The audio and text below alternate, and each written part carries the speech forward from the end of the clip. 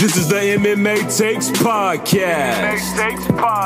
With your host, Brian Petrie.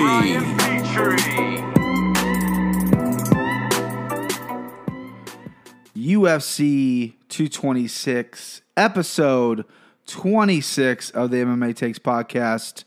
I don't think it's a coincidence. I think it's destiny. I'm ready to pick the card of my life. All winners. I've been going over all night. Let me just tell you something. I usually read off the computer. I print hard copies. Okay? You hear that? That's hard copies.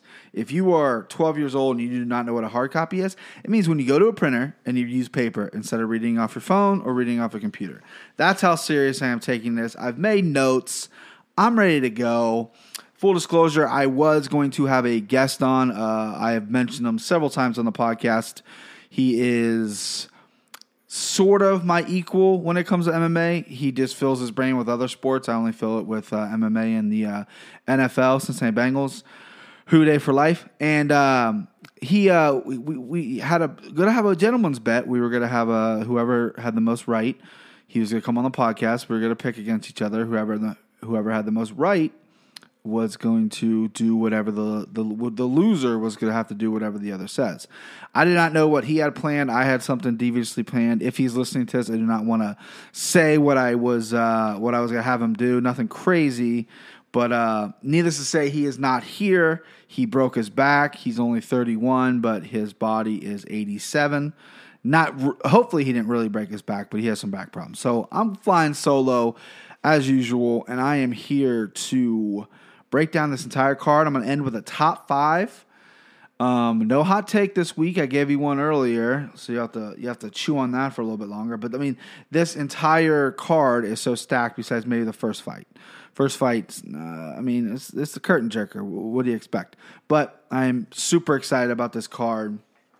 I needed a whole podcast to talk about it with you.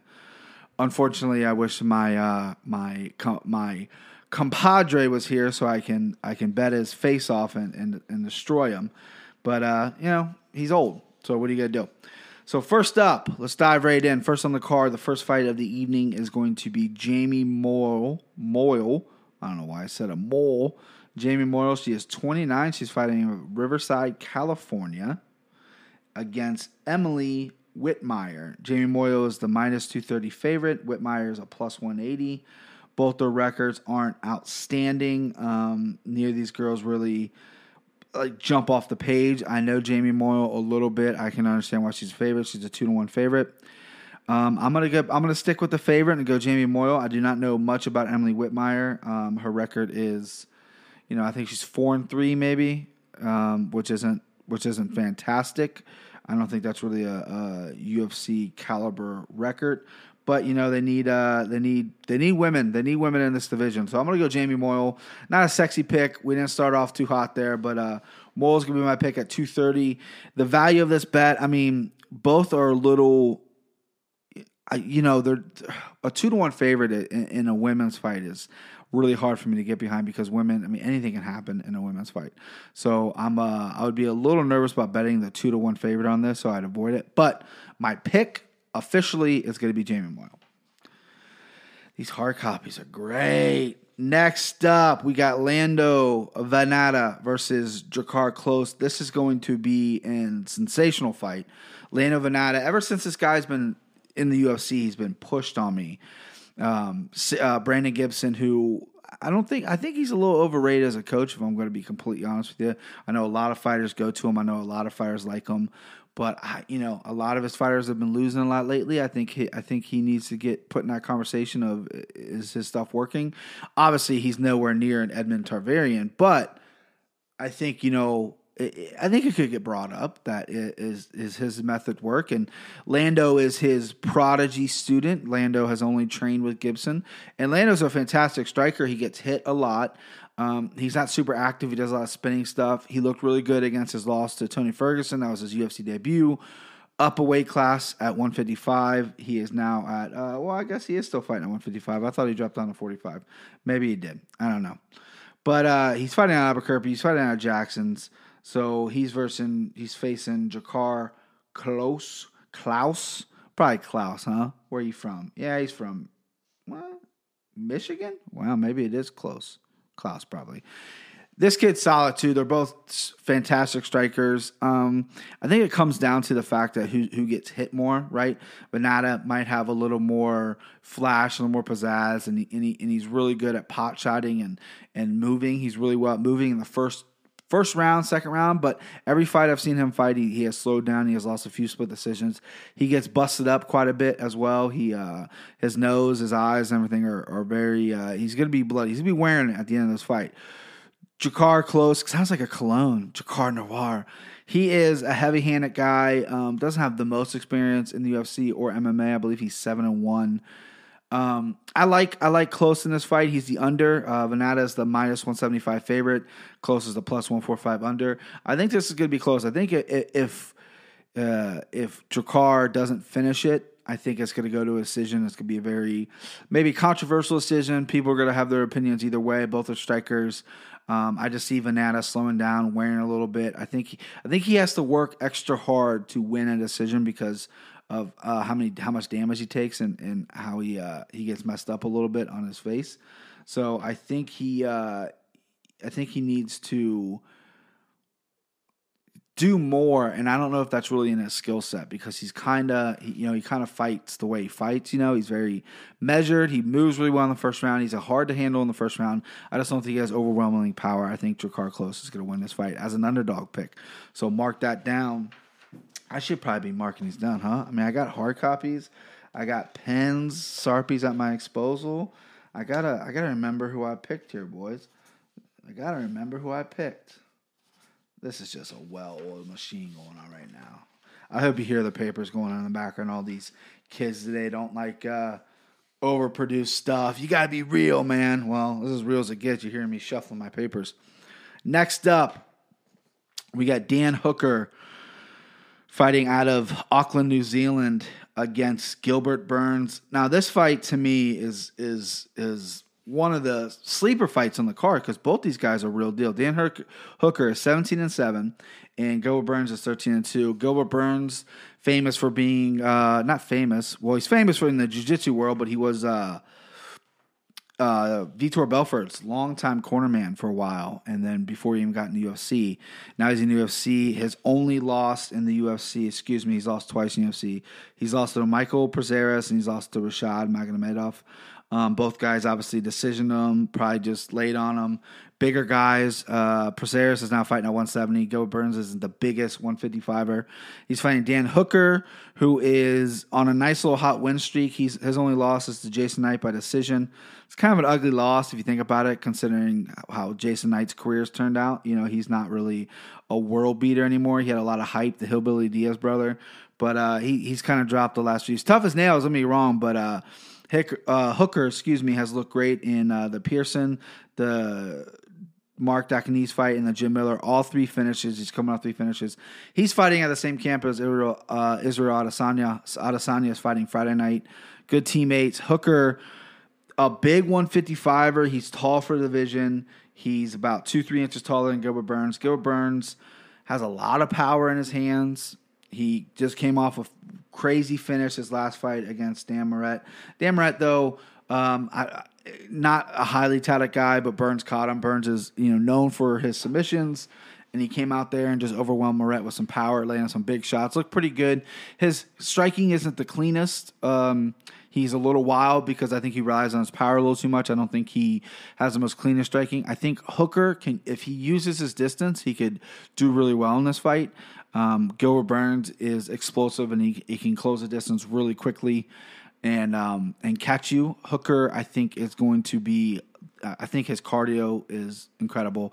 I think his footwork's good.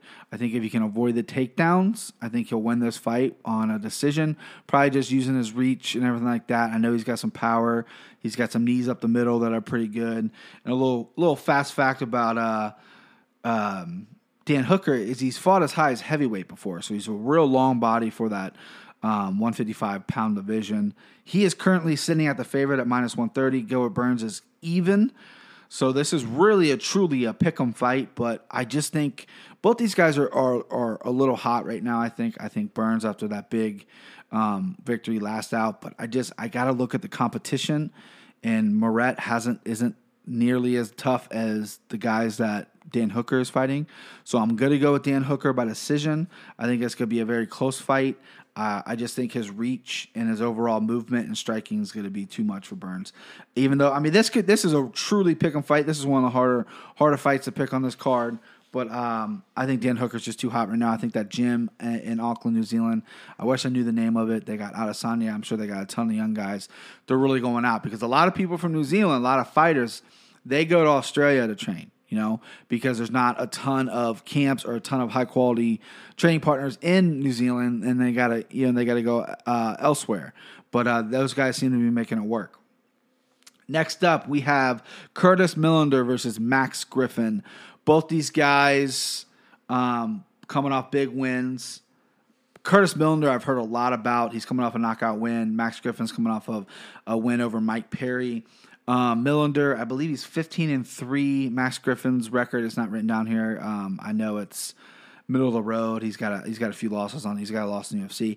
I think this is a pretty easy fight to pick. I've heard a lot of people jump on the Max Griffin train. I think Max Griffin is very basic. I think he does everything right. I think he's a good striker. I think he's a good wrestler. I think he's a good grappler. I just don't think he has any of the intangibles that separate him from anybody, right? The Mike Perry fight, he played it a little safe. I thought when Mike Perry gassed out, I thought he could have taken advantage a little bit, but I think he was just happy to get the win and not happy to get really caught in that first round. Millender's a big, long, rangy guy. I haven't seen much of him in the UFC as far as how he goes in the second and third round, but he's a handful in that third round. He's a powerful striker, big guy for the division. I like Millender in this by knockout. He's a minus 170 favorite. I think Millender is going to be on his way up. I think this 170-pound division, man, there's a lot of guys sitting on the outside of the top 15 right now that are really good, and there's some guys inside the top 10 that are really good. So there's a lot to be desired for this 170-pound division. I can't wait. That's a good fight. Next up, we have Rafael Assunção versus Rob Font. Another fantastic fight. I'm a Rob Font fan. Assunção is 26-5. Rob Font is 15-3. Fighting out of Boston, Mass. Rafael Assunção, one of the most overlooked guys in the division. He has a win over the current champion TJ Dillashaw. Guy's been fighting a long time. I know he's been out for some injuries. I know he had a knee thing, a foot thing, but he just, every time he leaves and comes back, he always just seems so much better. He looked good against, he beat Marlon Moraes in Marlon Moraes' debut. This guy's a true pro, true vet of the sport. Rob Font, good striker, tough as nails, moves really well, decent takedown defense, but not the best in the world. He's coming off a win over Thomas Almeida. He knocked Thomas Almeida out, but before that, he lost to Pedro Munoz by submission. I think Rafael Assunção is a better version of Pedro Munoz. I think he's a better striker. I think he's a better grappler. I don't know if his submission skills are as slick as Munoz, but I think they're there, obviously. I just think Assunção is going to take this. I think he's going to finish Rob Font. So I'm picking Assunção, who is the minus 175 favorite. Rob Font is sitting at plus 145. There's some value on Rob Font because I do think we haven't seen the best of him in the octagon. I just think that Assunção is just on another level right now. I think he's too good to be fighting a guy like Rob Font. No, that's not a slide at Rob Font. I think Rob Font needs to be fighting some of the guys outside the top 10. You kind of build on this momentum. His biggest win was Almeida, but Almeida has shown he's been a little chinny. I mean, he's lost to Lineker, which is another top 10 guy. He lost to Munoz, who I think is another top 10 guy as well. So Font, I think this is I think he's reaching on this fight. He could show up and pull off this, because he does have heavy hands. I just think Assunção is just too good right now. So I'm picking Assunção the favorite. I wish I had some unders for you. Maybe we'll get some later. Next up, we have Paul Felder versus Mike Perry. This fight got put together fairly short notice. Paul Felder was supposed to fight James Vick at 155 on the Lincoln, Nebraska card. And then, I'm lost train of thought. So Paul Felder was supposed to fight James Vick at 155 Lincoln, Nebraska. Mike Perry was supposed to fight on UFC 226 against Yancy Medeiros. Vick got pulled to the main event against Gaethje. Yancy Medeiros had to pull out, so Mike Perry was left without an opponent. Paul Felder steps in, going up in weight to fight at 170. When this fight got announced, I was very excited. I think this could be an action-packed fight. This could be fight of the night. And Felder's I don't think ever fought at 170 in the UFC. I'm pretty sure he has in his career because he's quite a big 155er. Good to see Paul Felder get a fight. I'm a Paul Felder guy. He's not one of my guys yet. I haven't labeled him that, but I think he's one of the best fighters / announcers the UFC has. He got pulled from the Al Quinta fight with the whole Khabib thing. So I really like Paul Felder. Mike Perry, going through a breakup, going through a lot of shit in his life. I think he's kind of a one-dimensional fighter. He has great power. I think he's a smaller 170. I don't think he's a big 170. So I think he's a little slightly bigger than Felder, but I don't think by much.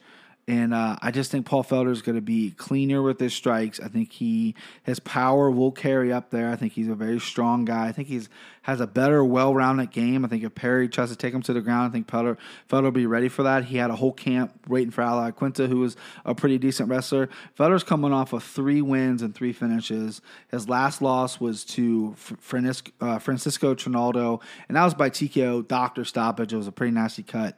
Felder, I think, is hot. I think Felder deserves to be in the conversation at 155 for some of these guys. I think he's a big 55er. I think he hits one of the hardest, and I think he needs a top 10, top 5 guy next. Felder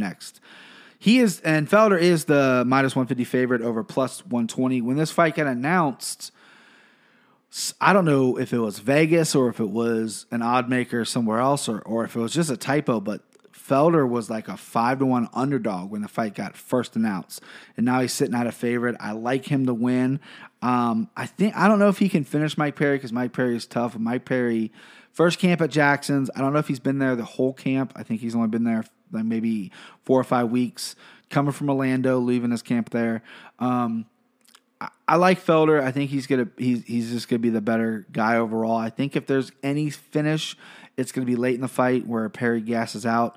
But I like Felder a lot in this fight, and I hope he gets a top 5 guy next. I like this fight a lot too. I think both guys are action packed. Mike Perry, with as many flaws as he has, he's dropped his last 2. This will be 3 in a row if he loses to Felder. Of all the flaws he has, I think he's a really exciting guy. So hopefully that fight produces. Next up, we have Uriah Hall versus Paulo Costa, whatever you want to say. The Brazilian Superman is what I call him because the guy is absolutely shredded. I do not know how he's not. I don't want to accuse anybody, but allegedly, not even allegedly, I don't know how to phrase this without getting maybe sued by him. But the guy looks like he's taken every steroid in the world. I mean, am I right? I know Brazilians have these, some of these Brazilians tend to run really nice, have nice, really bodies. But there's also a lot of Brazilians that have been busted with steroids. This guy, with his inactivity, with him not fighting a lot, maybe getting injured a lot, whatever, that's a red flag for me when it comes to steroids. He's fighting Uriah Hall, who came off the Ultimate Fighter, is the best guy in the world. And then, I don't know if it's a mental thing or what, but he has all the skills, and he just doesn't seem to put it together in the octagon. He's coming off a win over Christo Jaka, which is a knockout. And before that, he had 3 straight losses to Robert Whittaker. No shame in that. Champion right now. Derek Brunson and Gegard Mousasi. He beat Gegard. That was like a big upset over there. He had landed that crazy spinning back kick and finished Gegard Mousasi. I think the only person that ever knocked Gegard out. I know Gegard's been choked out, but I think that was the first one to knock him out. So anyway, this is the biggest line of the night. Uriah Hall is a plus 325 underdog, and Costa is a minus 450 favorite. In MMA, when the line's this big, I always advise people to throw a couple bucks on Uriah Hall, which is what I'm going to do. When you're this big of a favorite and you're as talented as Uriah Hall is, you have to... And I think Costa, the Brazilian Superman, is a talented guy. He looks like he has all the skills in the world, but I'm not sold on him yet. He's only fought a handful of times in the UFC. I'm not super prepared to say this guy is the next coming of anything. And I think Uriah Hall, if he can put it together, he can be pretty interesting. I just think so. Here's my pick. My pick is Costa. I think Costa's going to finish Uriah Hall. I think he's going to catch him. I think Uriah's going to fade. I think he's going to get overwhelmed. And I think it's more of the moment than a skill set. But I will be throwing a couple shekels on Uriah Hall because at plus 325, that turnaround is crazy. And Uriah Hall can get it done against a guy who really, as much as he looks great on paper and he has looked good in the cage so far, hasn't beaten anybody and it hasn't blown my tits off. So why would I, not bet that? But my official pick is Costa because I think Uriah Hall kind of chokes in the moment, and I think he kind of gets overwhelmed. And if you get overwhelmed by a guy like that, I mean, that's going to be a rough night for you. Next up, we have, I believe this is kicking off the main card. Yep, this is the main card. So this is on pay-per-view here. Gohan Saki versus Khalil Roundtree Jr. This fight has been made, I think, twice, maybe once other time. They've been talking shit back and forth on Twitter. They're not the biggest fans of one another. Gohan Saki is 1-1 in MMA. He came off a knockout win in his UFC debut. Former world kickboxing champion from Glory, K1. I mean, the guy's been all the world kickboxing. Tremendous kickboxing, tremendous power. He's going against Khalil Roundtree, who is fighting out of Syndicate MMA in Las Vegas. A lot of good wrestlers in that camp. Tom Lawler, I believe, is one of the head coaches, and he's a fantastic grappler himself. Gohan Saki is the favorite, and I can understand why. The guy has incredible power. We don't know what his ground game is. He hasn't been doing MMA long, but his striking is absolutely devastating. Khalil Roundtree hits really hard as well, and I think has a better overall game. Both guys don't have the biggest gas tank in the world. I've seen Gohan get tired in K1 and in MMA's debut fight in the UFC. He got tired until he landed a devastating knockout. Khalil Roundtree the same way. Khalil hasn't been as active, so I think he has done some interviews this week saying that he has cleaned that up, and that's been a big focus on his camp. Like I said, this fight's been made 2 or 3 times. Neither of these guys have taken fights outside of this fight, so they've obviously been training for one another. I think Khalil Roundtree, who is the current underdog at plus 115, I think he gets it done. I think he's just a better overall MMA guy than Gohan Saki. I even think Khalil can probably knock Gohan Saki out. Gohan is your typical patient kickboxer. A lot of these kickboxers, they keep a high guard, and some punches can get through because, they're used to using boxing gloves and MMA gloves. Has Gohan trained enough with MMA to adjust to that? Because Khalil does have some crazy power. I think that Khalil's going to punch his way in, and he's going to do a good enough job to be able to take Gohan down and just kind of ride out. I think I'm going to go with a finish. I would bet a finish if that's one of your props, because I can see Gohan just getting exhausted with all the grappling. I don't think his body's ready for that yet. And I think it could be a sloppy TKO stoppage, or it can be a brutal knockout by Gohan. I really do think it's a pretty close fight, but I'm going to lean towards Roundtree because of just this fact that he's just overall MMA better. Next up, a fight that was supposed to happen, but the dolly allegedly thrown by Conor McGregor stopped this fight. Michael Chiesa versus Anthony Pettis. I'm glad that they booked this again, because when it was booked a couple months ago, I remember thinking, this is a hard fight to pick for me. When I first hear a fight get announced, the first thing I think is who's going to win, right? And then the next thing I do is I start going through it, and then really analyzing it. My first gut instinct was like, wow, this is a really hard fight to pick. Anthony Pettis has all the skills in the world. He's a former champion. He's a former Wheaties athlete. Michael Chiesa is an awkward style for this division. He's a tall, lanky guy, but he wrestles. Usually wrestlers are kind of, he's got the John Jones effect a little bit. I know that's a big comparison, but he's this big, long guy that grapples, that wrestles. He has the leverage advantage over anybody. Anthony Pettis has stated that he's kind of, instead of traveling, because he's went to Jackson's, he's went to California, he's went to Chicago, where his wrestling coach is at. He's kind of left Duke and tried to find his mojo back before, and he just hasn't been able to seem to find it. Pettis is coming off a loss to Dustin Poirier. It's a TKO loss, which was an exciting fight, but it was an ugly loss. And then Michael Chiesa is coming off a loss to Kevin Lee. Michael Chiesa is just not active. You know what I mean? He's not the most active guy in the world. This fight was supposed to happen a month ago, and he got cut up by the glass from the bus driver, or the bus. Someone threw a dolly through a bus, apparently, and he got cut up. So this is just so hard to pick. I've been thinking about this is the one that I didn't want to pick, right? If my friend was here and he was going to pick whoever you picked, I'd probably go the other way because I don't want to pick the same as him. Michael Chiesa is the negative minus 160 favorite, and Pettis is plus 130. This is just tough, man. I'm going to have to go with Chiesa. I do think Pettis could rip some kicks to that body. Pettis has done well against taller opponents in the past. I think he could just rip Chiesa to the body and really hurt him. I think Pettis' kicks are lethal. I see Pettis, and Chiesa's been hurt to the body before. I just see Chiesa kind of coming forward, and this is tough. I'm going to go with Chiesa because my instincts say Chiesa, but I don't know if I like it. I kind of like the underdog play on Pettis. It's not a huge kickback in your money, but it's a little bit. And I just think Pettis, if his striking's there and he's on point and he doesn't get tired, this could be a long night for Chiesa. This is going to be a really interesting fight with the mix of styles, or it's going to be really boring with Chiesa sticking to a game plan, clinching, taking him down, roughing him up, and not really doing much else after that. So I'm going Chiesa. I'll lock it in. It's locked in. Next up, we have the heavyweights. We got the big boys. We have Francis Ngannou versus Derek Lewis. This fight, a lot of people are talking about this fight. A lot of people are asking why hasn't this fight been talked about enough. I think it has. I think on paper it looks tremendous, although stylely, I don't know what to expect from Ngannou. He's coming off a loss to Stipe, where Stipe kind of exposed him a little bit. Exposes cardio, exposes grappling. Derek Lewis is a big boy coming off a real nice win over Martin Tybura. Before that, he lost to Mark Hunt by KO, and then he had 3 wins before that. So his only little setback was Mark Hunt. Derek Lewis has got a great chin. He's got tremendous power.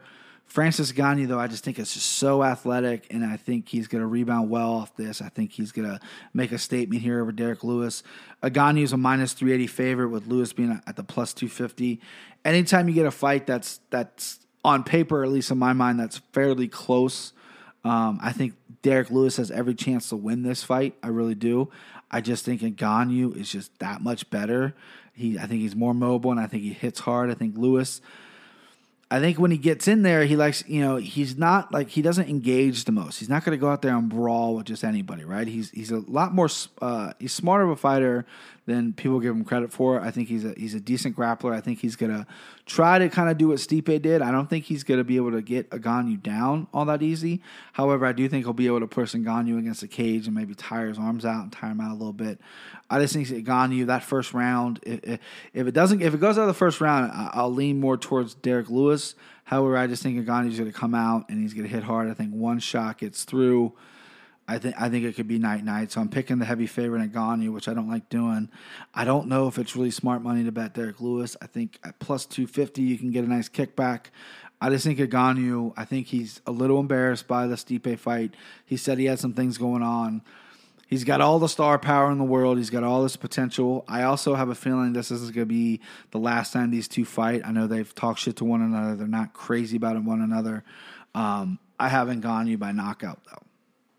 And these final two fights, this next fight, though, for the featherweight championship, I am so excited about this fight. This is probably the fight I've been looking forward to all year. You got two young guys in their prime, and I don't even say, they might not even be in their prime yet, but you got two guys who are so goddamn hot right now. Max Holloway's on a 12-fight winning streak. Brian Ortega hasn't lost in the UFC and has finished every single one of his opponents. And you got them fighting each other. Blows my mind. It's not like Ortega is finishing chumps. He knocked out Eggers last fight. He's never been knocked out. He submitted Cum Swanson, which with a sick guillotine. It was like a standing, jumping guillotine that was so tight that Cum Swanson had a tap. Renato Moicano, who is a tough guy in the division, he's a top 10 guy, trying to figure it out. It was a really close fight in the first round. Ortega, as the fight got longer, he got stronger. The Clay Guida fight, he was actually losing, landed a crazy knee and knocked him out. And then you have Diego Brandao, where he submitted him, and then Holloway, his resume is insane as well. I don't have to go over everything. I mean, what do you say about either of these guys, right? I mean, I think these are the two best 145ers in the world, right? I think if Conor dropped down to 145, I think he could have a fight with any of these people and sell a lot of pay-per-views. I love Max Holloway. I wasn't a Max guy when he first joined The UFC, he lost to Dustin Poirier by submission. I was like, I don't know about this kid. Because I seem to always, whenever a guy comes out of Hawaii, I think, usually Hawaiian fighter, they breed these tremendous fighters, and especially if they come over to the UFC, I'm always on that bandwagon because I know they have this warrior spirit, and I know they're tough as shit. And Max fits that mold. He trains out of a small camp on one of the small islands, and I don't think he's ever really came over to the United States. I know he used to train at Alliance. He came over and helped Jeremy Stevens with the Pettis fight many, many years ago. This fight's good. And then Ortega, kid kind of coming out of nowhere, came into the UFC and set it on fire, doing things a little different, doesn't talk a ton of shit. He's kind of going the positive route.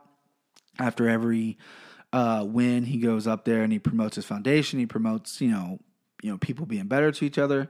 Really, really hard to root for this guy coming from the LA hood, slums, whatever. They're kind of really playing that up, that he's coming from this real hard times. Trains at Henry Gracie's, which I think Henry Gracie's might be one of the best jiu-jitsu coaches in MMA. He teaches, I think his jiu-jitsu translates the best to MMA. I mean, he has some amazing students over there. Ortega is just a freak when it comes to submissions. If you look at all of Max Holloway's fights before this crazy win streak, he's had problems with submission guys.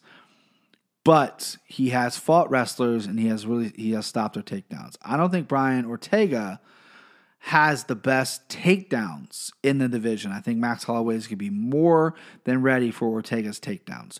Both guys are good size 145ers. Both guys have tremendous skills. Ortega's boxing is getting leaps and bounds ahead of everybody, ahead of what I ever expected him to do from his first fight. He came in as a jiu-jitsu guy. Now his boxing is off the charts. He looked great against Frankie Edgar. Frankie Edgar is a very pressured fighter, and he puts his punches together really well and doesn't overwhelm with power, but he's more speed and accuracy, and he puts it on you with combinations, jumps in and out, and moves really well. Ortega, when he fought Edgar, kept up with Edgar's footwork. He looked just as good with his footwork than maybe not then Frankie, but he kept up with him, which was amazing because Ortega's huge for the division. So his footwork's quick. Max Holloway is another guy who has really good footwork. Max Holloway looks really good going backwards.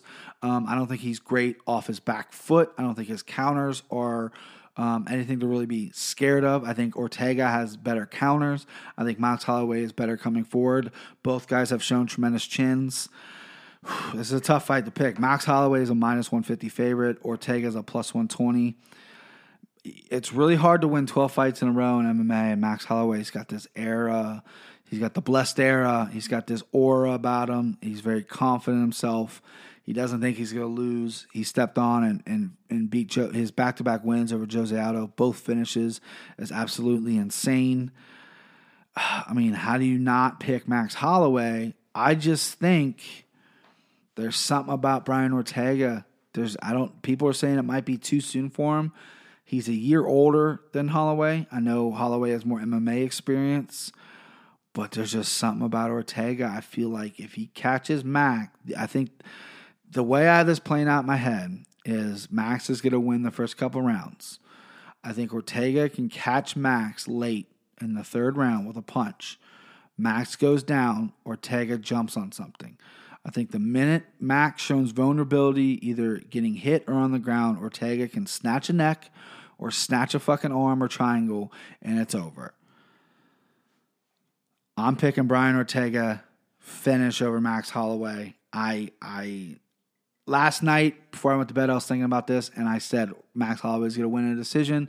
He has better striking, cleaner striking. He's, all this stuff. And now I'm saying Brian Ortega is going to win by submission. It's Wednesday. I'm recording this on Wednesday. I might change my mind by Saturday. But as of right now, I'm picking Brian Ortega as the underdog. W for Brian Ortega, baby. That was a tough fight to pick. Main event time. Heavyweight title. Stipe Miocic versus Daniel Cormier. You know both of them. I don't have to go over the resumes. They're both tremendous. Stipe Miocic is a minus 265 favorite. Daniel Cormier is a plus 205 underdog. Been going back and forth on this fight as well. It's not as hard to pick as the as the Holloway Ortega. However, Stipe is a big, powerful heavyweight. Everyone is giving Stipe the benefit of the doubt because of his size, which is a good point. Stipe hits harder than DC. DC hasn't fought a heavyweight in a little bit. Everyone's giving DC credit for when he fought a heavyweight and he was 13-0 and he beat Josh Barnett and Bigfoot Silva. That was Daniel Cormier. Daniel Cormier has gotten leaps and bounds better than that. I think Daniel Cormier has the pressure. I think Stipe is never going to fight at a pace that Daniel Cormier is going to keep. Daniel Cormier said on Embedded that he's the only difference between this training camp instead of trying to cut weight and lose weight is that he's got to how to learn how to carry his weight for the workload that he's been doing. He's going to come in the octagon about 235, so about 30 pounds heavier than he normally does, or at least he weighs in at 205. I'm sure he rehydrates to 220 on fight night, 219, maybe anywhere from 215 to 220. I think Cormier is going to push his pace so much. I think it's going to slow down Stipe. I think Stipe has good footwork, but I don't think it's the best. I think Stipe has good footwork, but I think he drops his hands a lot, does the back of the cage thing, and his footwork is good because of how good his counter strikes are. He's so powerful that people don't pressure him when they need to because of that striking. I think Daniel Cormier's head movement, quickness, and wrestling. I don't think Stipe has ever fought, and I know he hasn't. He's never fought someone as good as Daniel Cormier wrestling. I did see Stipe bring in Mark Coleman and Ryan Bader to train wrestling. That's a really smart move. Ryan Bader's kind of the same size as DC. He's quicker. He's a quicker, good wrestler, just what Stipe needs to do. I just think that Daniel Cormier is an underdog. He's a plus 205 underdog. I just see him pressuring Stipe and eventually wearing down Stipe. I don't think Stipe is going to be able to catch Cormier. I think he's going to get wore down, and I think Cormier can. I don't think Stipe has quit in him, but I see Cormier winning a decision. I think the first 2 rounds are going to be close. It's going to be a little bit of a chess match. Stipe is going to be throwing heavy leather. DC is going to land some real quick shots. I don't necessarily know if DC can hurt Stipe because Stipe's head is the size of this goddamn room I'm sitting in right now, and he took some shots from Ngannou and was still standing. I just think the pressure in the wrestling is really going to take over for Cormier. And I have 2 back-to-back underdog championships. I have 2 new champions and 2 new underdog champions. That's how I ended it. And I just... What else is more to say? I mean, the card is stacked top to bottom. I'm recording this on a Wednesday. By Saturday, I could think otherwise, but probably not. But I'm happy with my picks. So let's end the show with a top 5. It's going to be the top 5 heavyweight fights of all time. There's a heavyweight fight this weekend. I just talked about it. On paper, it looks to be tremendous. We'll see if it lives up to the hype. These 5, however, did live up to the hype. Number 5, Randy Couture versus Tim Sylvia. Randy Couture was coming back. This was his first fight, I believe. Maybe it wasn't his first fight, but he was coming off his knockout losses to Chuck Liddell. I think he got knocked out by Chuck Liddell, came back, beat Mike Van Arsdale, and then got knocked out again. And then came back to fight a heavyweight in Tim Sylvia, who was this big, arrogant guy. Randy Couture was a huge underdog.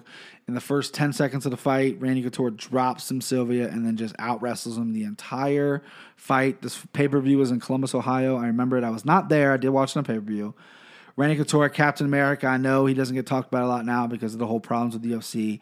That was a big win. That was an exciting win. Tim Sylvia, probably the most unliked champion there's ever been in the UFC. Randy Couture may be one of the most liked champions. So that was a big win for Randy Couture, and it was an incredibly exciting fight. At least that first round was. But it was an exciting win because no one thought Randy could win. Number 4, it's going to be a draw. I don't like doing 2 fights in one. I like doing, I'm gonna double them up if there's the same person in them. So Fedor versus Fabricio Verdum in Strikeforce, where Verdum ended the streak of Fedor, and everyone saw that Fedor was human, and that kind of led to maybe not the demise of Fedor, but at least the mystique was gone because then Dan Henderson beat him, Matt Mitrionison's beat him. He's had a few losses, and Verdum tapped him out with a triangle. And then tied with that is going to be Fabricio Verdum versus Cain Velasquez, because Cain Velasquez, no one saw weakness in Cain. Cardio Cain couldn't have been beat. They go to Mexico City. Cain decides not to go in early because he thinks the elevation. Wait, what? Elevation. There it is. The elevation wouldn't be a problem for him. Gasses out by the end of the second round, gets choked out. Sick guillotine by Fabricio Verdum. Those are tied for number 4. Number 3, got another tie here. Brock Lesnar versus Frank Mir won. Not the second one. The second one was exciting, but Brock Lesnar kind of took that over. Brock Lesnar versus Frank Mir 1. No one knew what to expect with Brock. Obviously we've seen how CM Punk did, so the expectations were a little higher on Brock because of the wrestling background, but no one really knew. He came in, he looked tremendous against Frank Mir, looked like the fucking shit brick house that he is, got caught with a knee bar, Frank Mir tapped him out, came back and won. One of the more iconic finishes in UFC heavyweight history. That's got to be number one. And then number two, that's tied with number three. Excuse me, I know I'm confusing here. It was going to be Brock Lesnar versus Shane Carwin. Lesnar was down and out in that fight. Shane Carwin has some of the heaviest hands UFC's ever seen. Lesnar somehow came back, won the fight. Tremendous victory by Brock Lesnar. Tremendous heart. Showed a lot in that fight. Showed that he wasn't a wrestler anymore. Showed that he was a real deal MMA guy. Number two, Junior Dos Santos versus Kane. Number 2 and 3. The first one, Junior Dos Santos squashed Kane. Huge shock, huge surprise for me. I've been a Kane guy. I like Kane. I think he's an incredibly talented heavyweight, definitely a Hall of Famer. But 2 and 3, the heart that Kane has showed, powering through, getting knocked out by this guy in under a minute the first time when it was the very first Fox show, coming back and beating him twice, and then and both fights were just absolute bloody wars. Took a few years off both those guys' careers, I imagine, but they were very entertaining and incredibly grateful that those guys fought that. And sick fight. That was number 2. Number 1, I think everyone can guess it. It's going to be Pat Barry versus, I almost said Todd Barry. Pat Barry versus Czech Congo. It was a 1-round fight, but how do you argue that this is not number 1? Czech Congo was every bit of knocked out as you can be. Pat Barry Herb Dean stepped in to stop it twice, and Czech Congo just kept getting up and then caught Pat Barry. Pat Barry's very first knockout loss ever from his kickboxing to his MMA career. It was just a surprising knockout, and it was unbelievable. And I remember that was on Versus, when UFC was on Versus, and it was fairly late at night, and I remember screaming, howling about that finish because, I just had never seen anything like that, especially in the heavyweight division. So that's a list. That's a top 5. I dare you to do better. Gave you the breakdown of UFC 226. All my picks are locked in. I'm not going to change anything. I will be tweeting out and maybe posting an article about my underdog picks, who I think my underdog picks will be, and who I think you should bet on. They might contradict with what I'm saying. There's a difference between my logical picks and who I think is going to win and then who I'm going to bet on. It's very complicated. It's nuanced. I'm not going to explain it to you. But that's it. Enjoy the fights this weekend. I will talk to you next week.